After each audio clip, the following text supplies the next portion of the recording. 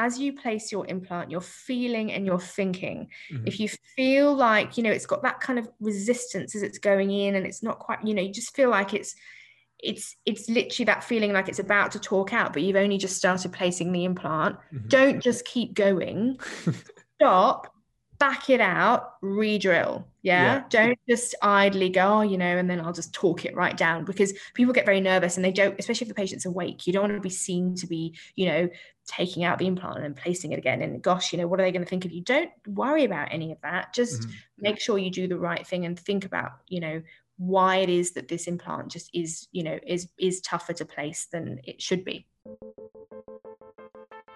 That was Dr. Noo Dastaran. This is the Newbie Dentist podcast, and I'm your host, Dr. Omid Izami. Welcome to episode 2 of the Implant Audio Mini Residency, brought to you by my good friends at Mordent. I'm very excited. I hope episode 1 was filled with gems and nuggets of information for you listeners. If you haven't checked it out, be sure to check out episode 1 with Dr. Leighton Fu, which was implant dentistry for the general dentist. In this episode, which is episode 2 of a 5-part implant mini audio residency, I sit down with oral maxillofacial surgeon Dr. Noo Dastaran, and we get into the surgical aspects of implant dentistry. From patient assessment to planning to the flap designs, osteotomy sequence, rationale for single stage or 2-stage implant placements, and much, much more.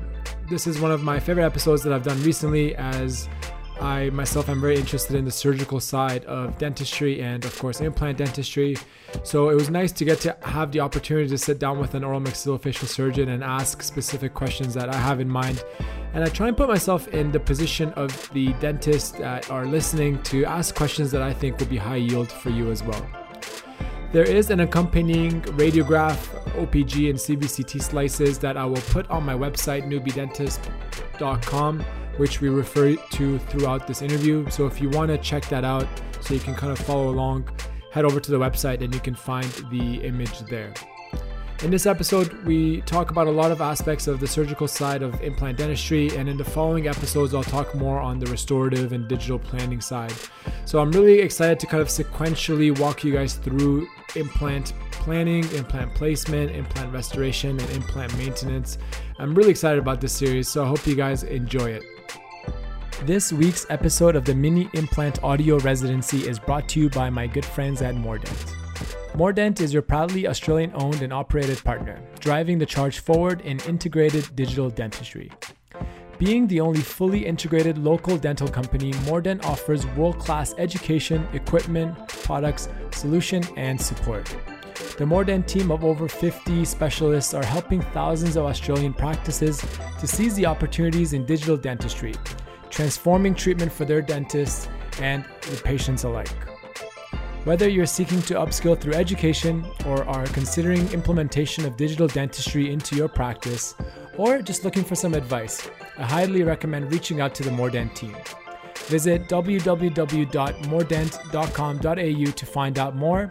I will include their information in the show notes for those interested. As always, if you're new to the Newbie Dentist podcast, thank you for checking us out. Be sure to head back and check out the previous episodes that I've done on the podcast. I've had the privilege of having some amazing guests on the podcast over the past couple of years. If you're returning, thank you for your ongoing support of the Newbie Dentist podcast. I hope this mini implant audio residency is full of value for you. And if you are getting value, please head over to iTunes and give the show a 5-star rating. These ratings help the show get more traction within the dental community. Without further delay, enjoy this week's episode.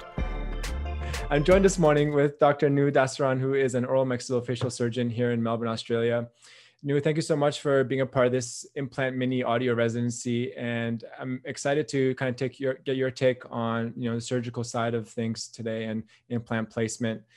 And before we kind of get into all that, though, I'd like to hear your story and why you got into OMFS in the first place, and we'll take things from there. Oh, well, thank you very much for having me, Omid. It's a pleasure. I studied medicine first in the UK, and it was while I was teaching anatomy to dental students at the University of Bristol that I, absolutely fell in love with head and neck anatomy. And being a purist, thought that, there's no better thing to do than to go back and study dentistry so that I can progress in my career as a head and neck surgeon, because it was this area that I was interested in. And when I finished dentistry, well, towards the end, I had an amazing opportunity to come to Melbourne to be, during my dental elective, to work as a locum senior registrar at the Royal Melbourne Hospital, which is a real coup. Definitely awesome. Not an opportunity that would come around very often. So being me, I sort of, took the opportunity, even though I wasn't sure if I was going to be able to rise up to it, but I did, and was invited back the following year to take a position as an unaccredited registrar. And really my love affair with Melbourne began then.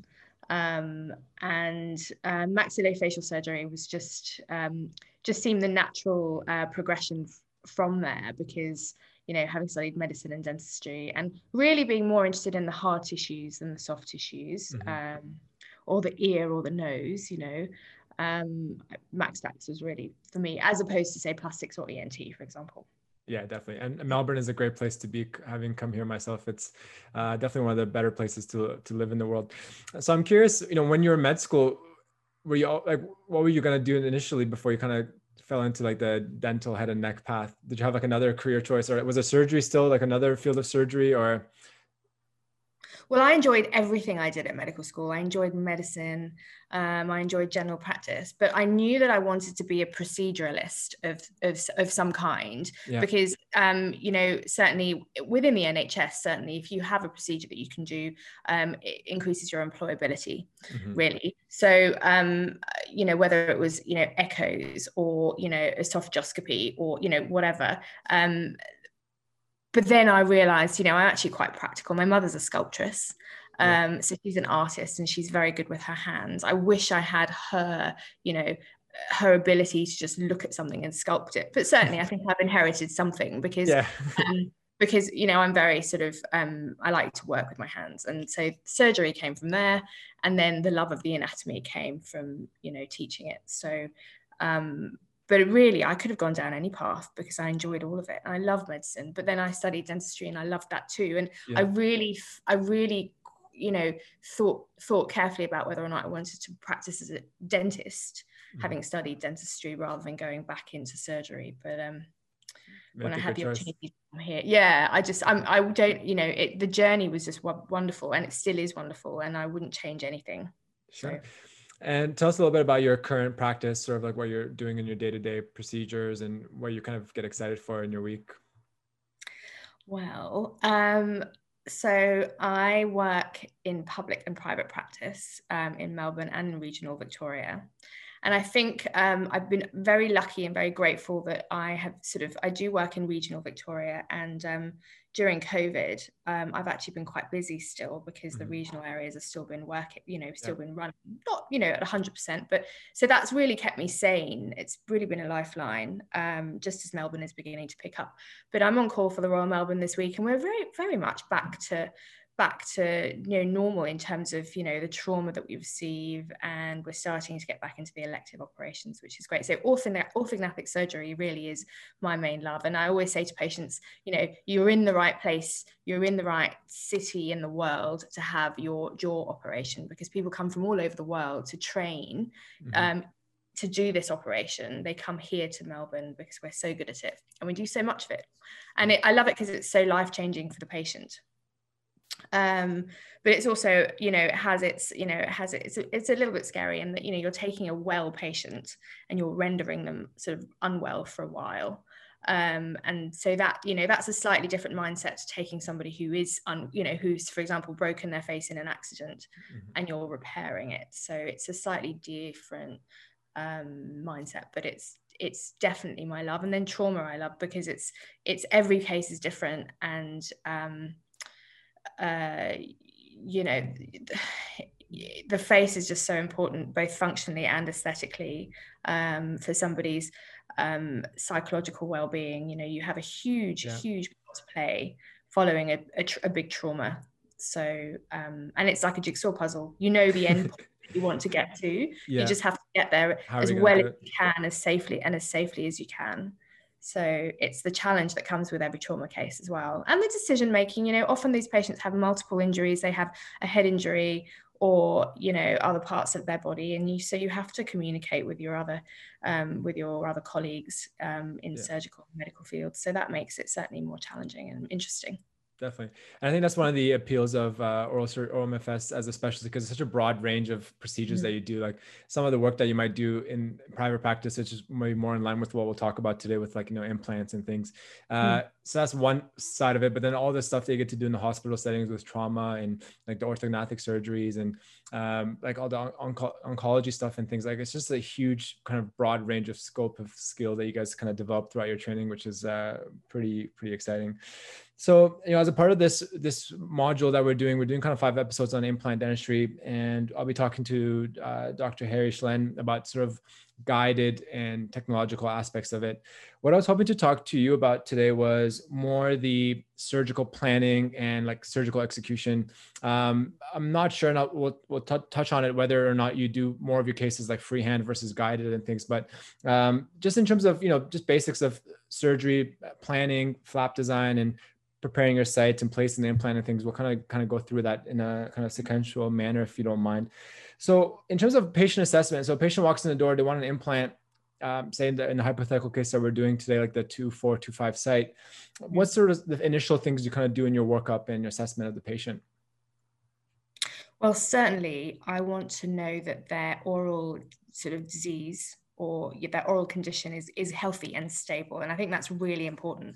And as I say to patients, if you can't maintain your own teeth, there's no way you can maintain an implant. Yeah. And I use the sort of car analogy. You have a car, you maintain it, you take it for servicing on a 12-monthly basis, and if you don't, it can fail and leave you in the lurch. And it's really important. And componentry might need to be changed over the years, and that's part of the deal. So I'm quite firm about that. So I get very nervous when people come. If they come, if generally my referrers are obviously really good and they've addressed all of these things, by the time the patients come to me.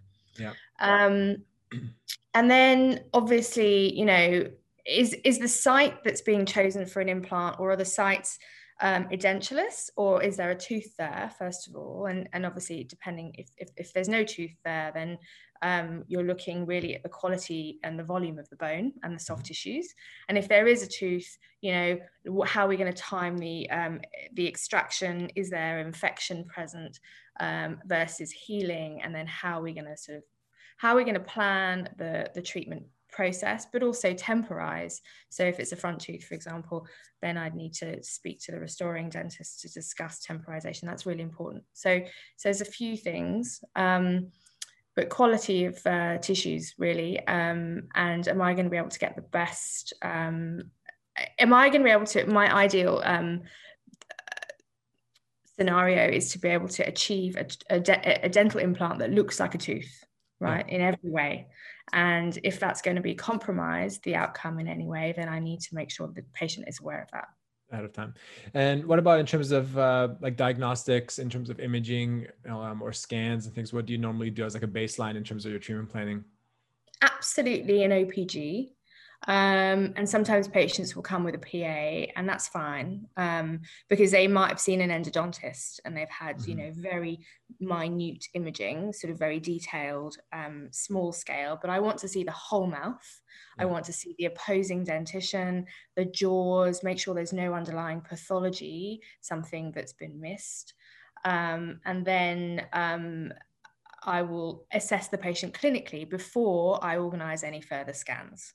So I think that, nearly 100% of my patients will have a cone beam CT scan at some point, but that's not without me making sure that I'm targeting the scan to where the area that I want it.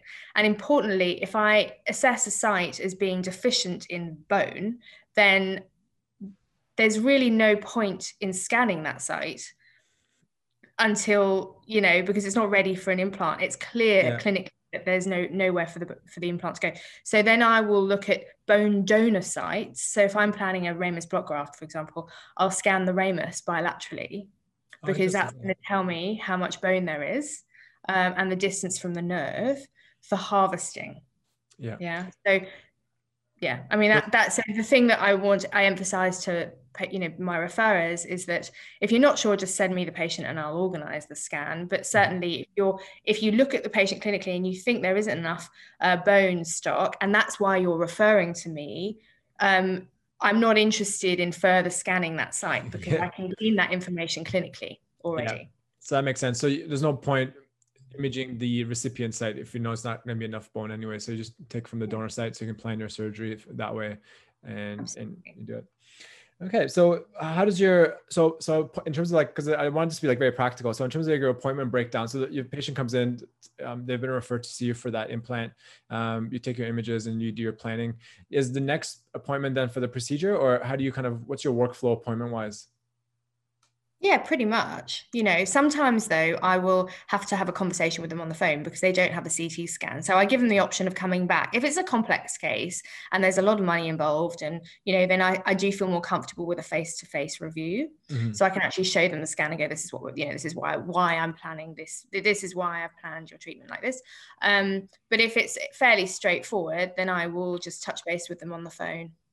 Yeah. And then the next appointment is a surgical appointment of some sort. So whether it's the extraction or the implant placement and guided bone regeneration, depending on what needs to be done.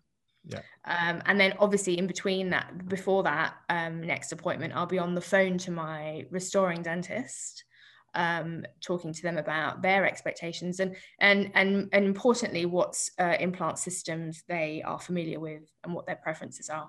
Yeah, there's a lot of communication. It seems like is very important, obviously, with the referring dentist or restorative dentist to make sure the outcomes achieved.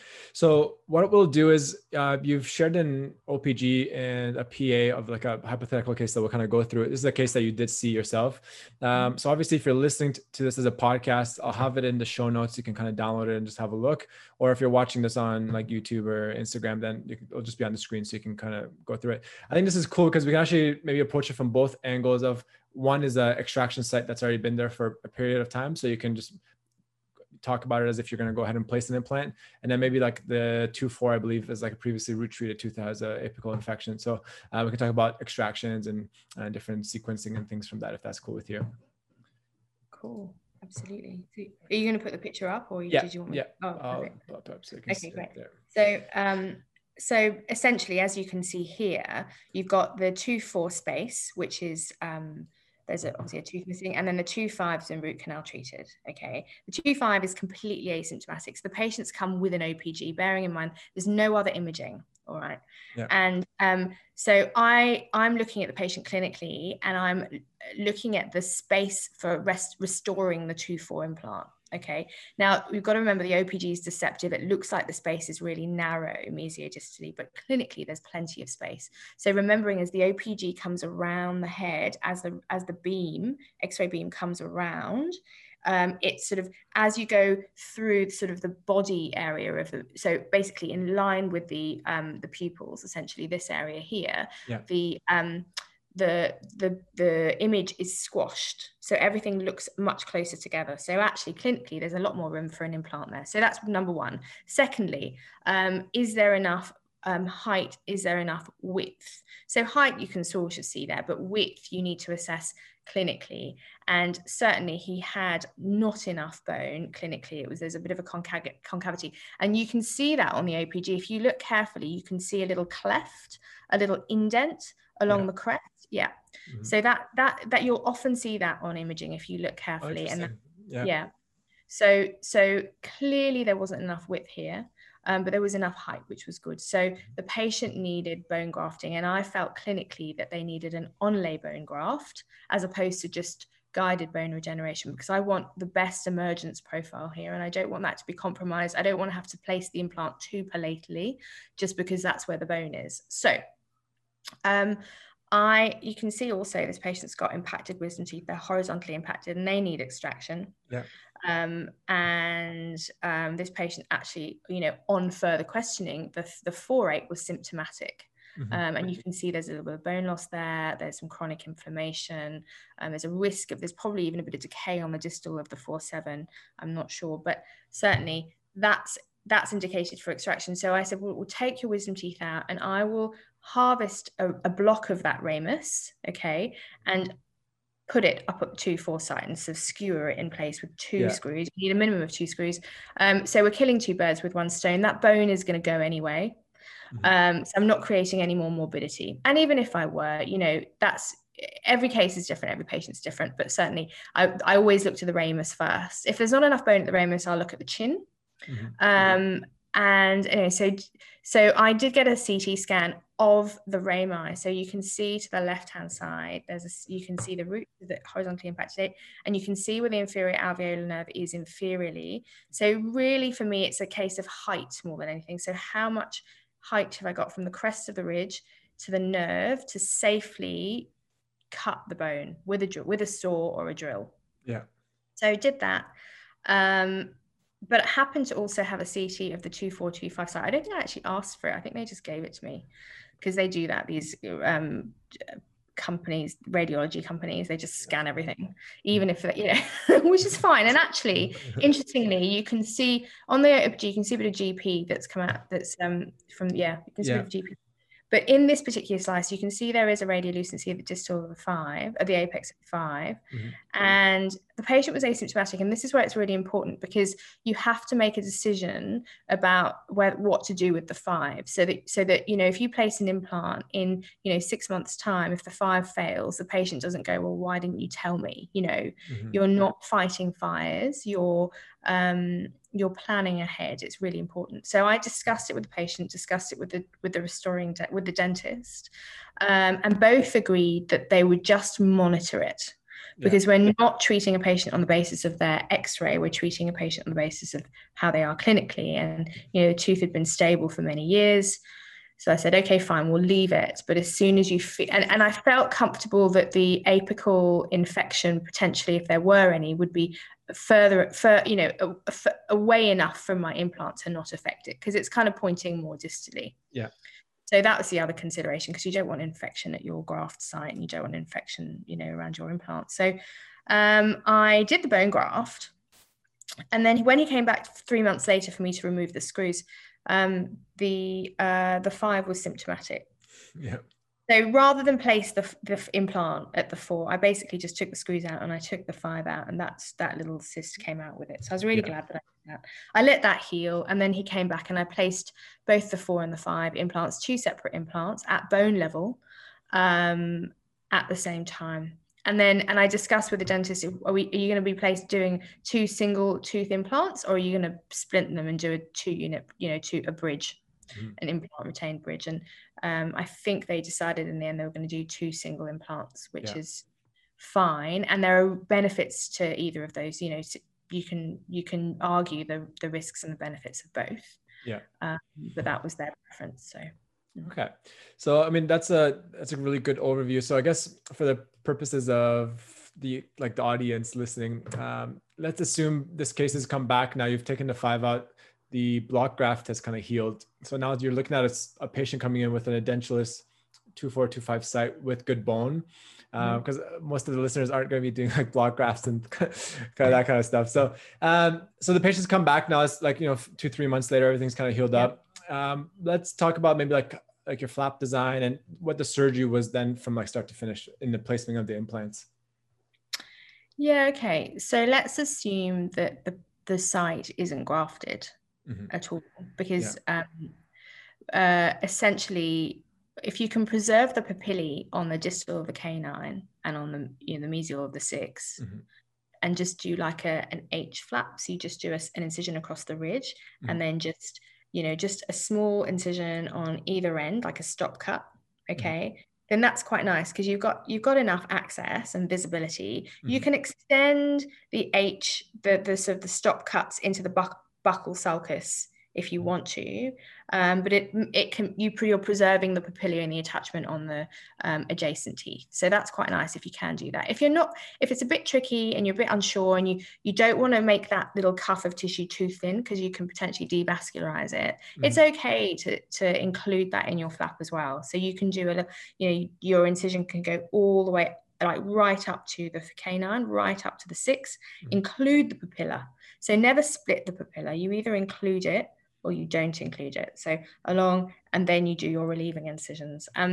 If I can get away with a single relieving incision, I will. If I need a relieving incision, if I'm concerned that there's going to be a need for guided bone regeneration, then at both sites, then I will tend to do my relieving incision in a controlled way that's sort of, you've got to really try and sort of diverge the incisions so that you maintain the vascular pedicle to the narrowest part of the flap, which is at the crest of the ridge.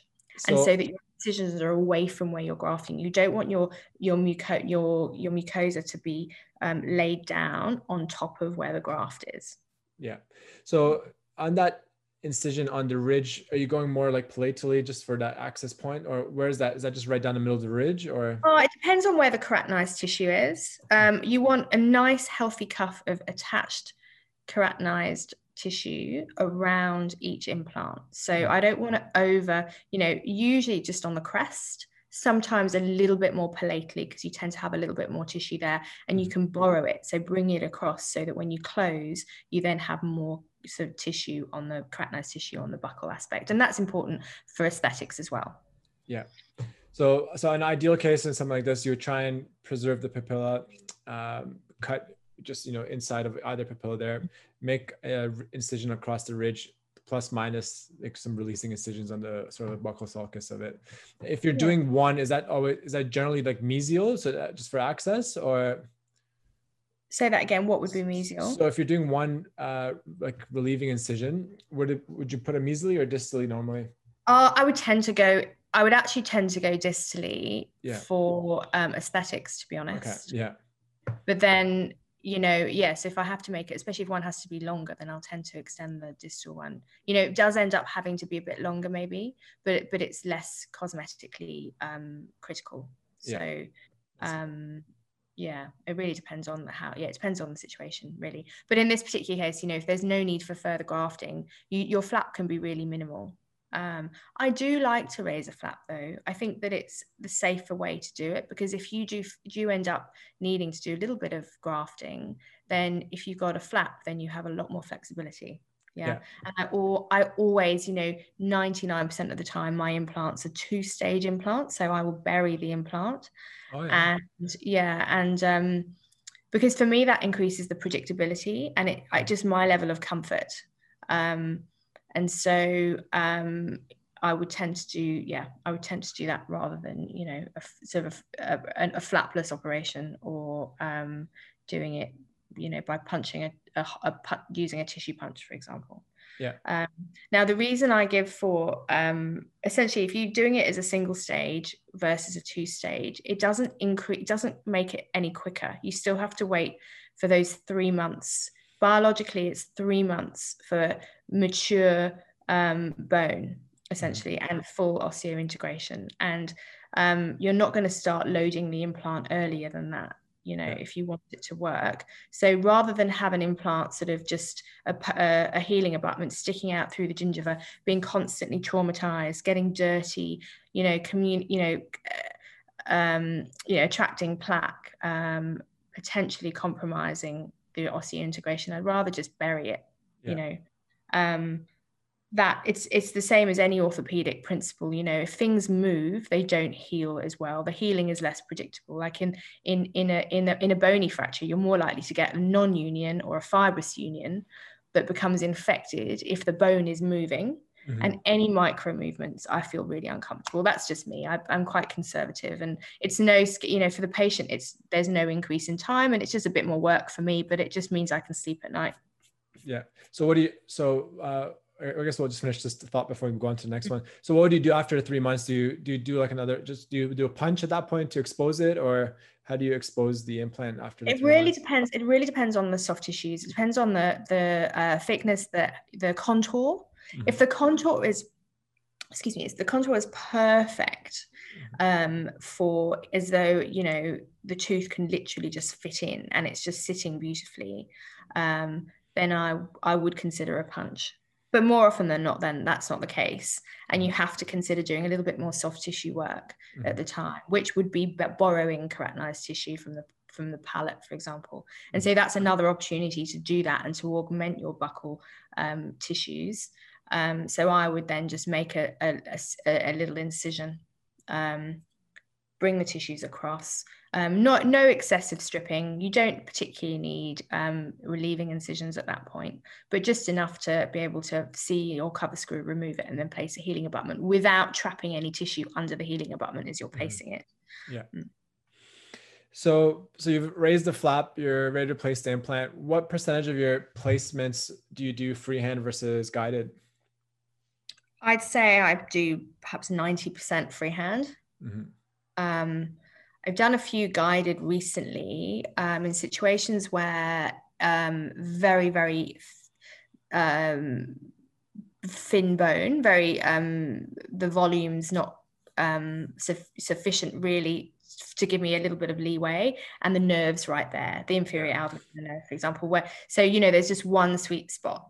And particularly if I am taking the patient to theatre, for example, the couple of cases that I have done have been GA cases, and I've actually used M-Guide, the MIS M-Guide, because I feel like that just gives me the accuracy that I need. I find that some of the other guides will, yes, it will give you a pilot hole, but that's pretty much it. So you might as well just do it freehand, to be honest, because it's only really giving you the point on the crest that you need to, you know, enter the crest. It doesn't give you anything about the angulation, the inclination. So to me, what's the point? I'd rather just do it freehand. But certainly with the M-Guide, you can control all those other factors more easily.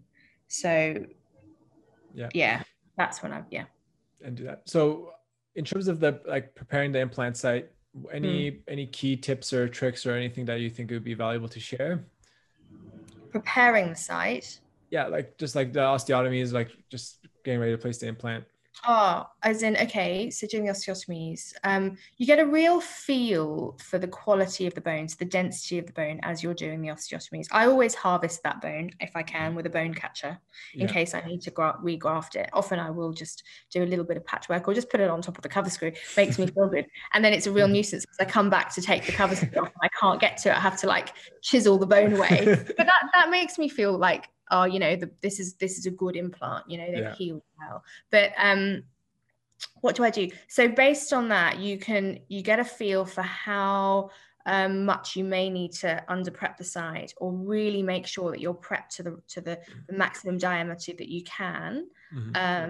If you've got the hardest bone for me, I think the bone that's the most precarious is the really dense cortical bone that has very little blood supply, where you've got cortex against cortex like this. And, you know, the crest you've got to make sure that you really cut the crest well, because often if there's anything that's going to hold you up, it's that crestal bone. Yeah. You'll end up having to back the implant out. And if you've got a cutting implant, the more you try and place it and then back it out and place it and back it out, you're going to really make those threads less sharp, so they're not going to cut into the bone as efficiently. So your primary stability is going to be compromised just from that. So bearing that in mind, so make sure that, you know, sometimes I'll over prep just the crest, knowing, okay, it's going to be a little bit, that's not the key area for primary stability anyway, but it just means it's not going to hold me up. So depending on the implant company, they have different sort of maximum diameters that the drill bits go to for the diameter of the implant. And, you know, depending on the system that I'm using, I might sort of over drill a little bit, or just to make sure that I don't, you know, that I'm not overly compressing the bone as the implant is placed. I don't like to finish off my implant placement with the hand wrench. I like to be able to place it at a maximum of 50 Newton centimeters with the implant motor. So if I'm having to really torque it down, that makes me really uncomfortable. And if I feel that's going to happen, I tend to just stop, back out the implant, and then re-drill. Depending on the system. So the MIS implants are great because they cut in. Some of them don't have cutting threads. I'll always tap the osteotomy site, because those implant systems, you know, you just can't rely on the implant to help you, and it's really important not to undercut the osteotomy. I'd rather have an implant that didn't torque out at 15 Newton centimeters that I'm going to bury, so the primary stability is not as great, versus one that I really have to torque down, because that's much more likely to fail because I've overheated and overcompressed the bone. Yeah. So it's interesting because like some people prefer to like, hand torque it in at the end, or so what made you kind of decide to do it? Is it just from like your own personal experience, or? Well, not. I think I just get very nervous. People talk about like crestal bone loss, early crestal bone loss, or just Mhm. implant failure. It just within the first, 2 or 3 weeks, Mhm. the implants failed. And I mean, that's never happened to me, not yet, touch wood. Yeah. And so I feel like, I'm not saying that. I'm sure it'll happen at some point, but I just feel like that we underestimate how much heat that compression that's Yeah. process generates, and how much overcompression can potentially kill the osteocytes and impair your osseointegration. We talk about primary stability. We know that's really important for the so the better the primary stability, the more likely you are to have secondary stability. We know that that's been proven in the literature, but that's within reason, right? So that's, no one's ever talked about how much torque can you get away with. Yeah. And I think you start using a hand wrench and you're going, to 70, 80, even 90 Newton centimeters, I just get really nervous about that. Yeah. So you try and cap yours at 50 with your placing with the Yeah. handpiece, with the I mean, motor I in there. might just do one. If I just had to do a tiny little turn with the hand, I would do it because I don't want to back out the whole implant. But certainly, so it's about thinking. So as you place your implant, you're feeling and you're thinking. If you feel like, it's got that kind of resistance as it's going in and it's not quite, you just feel like it's literally that feeling like it's about to torque out, but you've only just started placing the implant. Don't just keep going. Stop, back it out, re-drill. Yeah? Don't just idly go, and then I'll just torque it right down, because people get very nervous and they don't, especially if the patient's awake. You don't want to be seen to be, taking out the implant and then placing it again. And gosh, what are they going to think of you? Don't worry about any of that. Just make sure you do the right thing and think about, why it is that this implant just is, is tougher to place than it should be. Yeah. What percentage of your implants would you say you'd place under local versus general, like just like a single unit implant? 70% local. Yeah. Okay. So it's not, so people shouldn't look at not being able to do GA or some sort of like IV sedation or something as like a hindrance for simple like single unit cases and things like that. I always say to patients, it's like, it's no more, actually taking a tooth out is probably more traumatic. Psychologically, having the implant placed is not as traumatic, and certainly it's less painful. It's less painful afterwards, but it's also, I don't know, it's sort of a reconstructive thing. It's not, you're placing something. And so it's definitely not that big of a deal. For me, and I say to patients, there's going to be a lot of opening and closing. I'll be drilling, stop, check, put my direction indicator in, check the a position of the implant, check against the opposing dentition. So there's a lot of opening and closing, and I warn the patient of that. So and they're all like, oh no, we're very grateful that you're taking your time to make sure the position is perfect, but that's really important. I find that easier actually when the patient's awake. When the patient's asleep, it's a little bit harder to get that. Obviously, you have to have a nasal tube, so that immediately makes it a little bit more invasive, I suppose. But yeah, so it's just a bit harder because they're sort of lying flat versus semi-recumbent, and you try, if you've got to make sure you get them in the right occlusion so you can work out where the teeth meet. Yeah. So you do a fair bit of teaching and things around implant dentistry and work with a lot of people kind of just starting out. Is there anything that's important that we haven't touched on, you think, or any other kind of advice that you have that people could find useful before we wrap up? I think we've covered everything. I think we've covered the main things, which are treatment planning, but not, overall treatment planning, and looking at the whole picture, looking at the teeth, adjacent teeth, looking at the opposing dentition, definitely the opposing dentition, and really focusing on, the restorative space, because, I'll sometimes get referrals from dentists and there's absolutely no restorative space. So it's all very well, I can place an implant, but where's the crown going to go, for example? And then just looking ahead, particularly if you've got anterior mandible teeth that are beginning to fail. thinking about the long-term prognosis of the whole section rather than just one tooth in isolation, because they can be quite tricky implants to place and to restore. And you want to sort of just make sure that you're taking the whole sort of site into consideration and not just the implant site. But I think we've covered everything. And I think imaging is really important, remembering OPG always. Yeah. And CT scan is not a substitute for clinical examination. Yeah, that's good advice. No, I think that was definitely great. We covered a lot of topics in terms of different flap designs, preparing your osteotomies, placing. It's interesting that you do like the 2-stage, like bury them versus kind of having the healing abutment there from the start. And I think definitely for people starting out, that's probably the more predictable way of doing things. So even though it may add like a second, the argument is like the second surgical kind of procedure to expose it and things, it may be worthwhile just to get that predictability in the actual implant placement and some like long-term success. So I think it's definitely a good approach. The freehand versus guided, I think is going to be a good debate going forward for people starting to place their first few implants. Like doctor, I think there's like the muscle memory component of it, or reducing the overall variability. And obviously with someone like yourself with like the experience and things, you've already naturally got that less variability than like someone like me would have like placing my first few implants. So I think it might be worthwhile to start with guided and then maybe potentially go with freehand. I think that guided implant placement is just revolutionary, really, and I think it's great. And there are situations that I mean, it's great. What I would suggest is do a few guided, okay, and learn from that. Don't just do it and close up, because it does speed up your treatment time, obviously.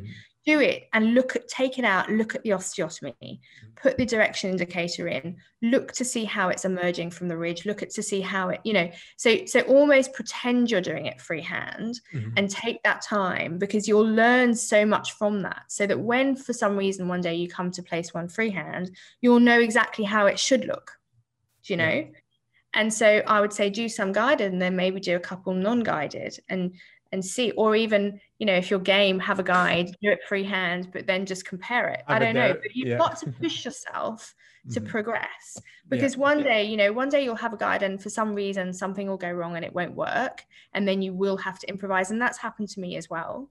You just have to make do with what you've got. And you can't just, particularly for patients with SEEP, I can't just walk away and go, well, I'll just wait for it to heal and come back. I have to finish the operation somehow. It's important to have those skills, absolutely, but perhaps not when you're starting off. But I would highly, recommend that you use it as an opportunity to think and to learn, and not as this is great because it means I don't have to think while I'm placing an implant. It's a slam dunk and it's easy.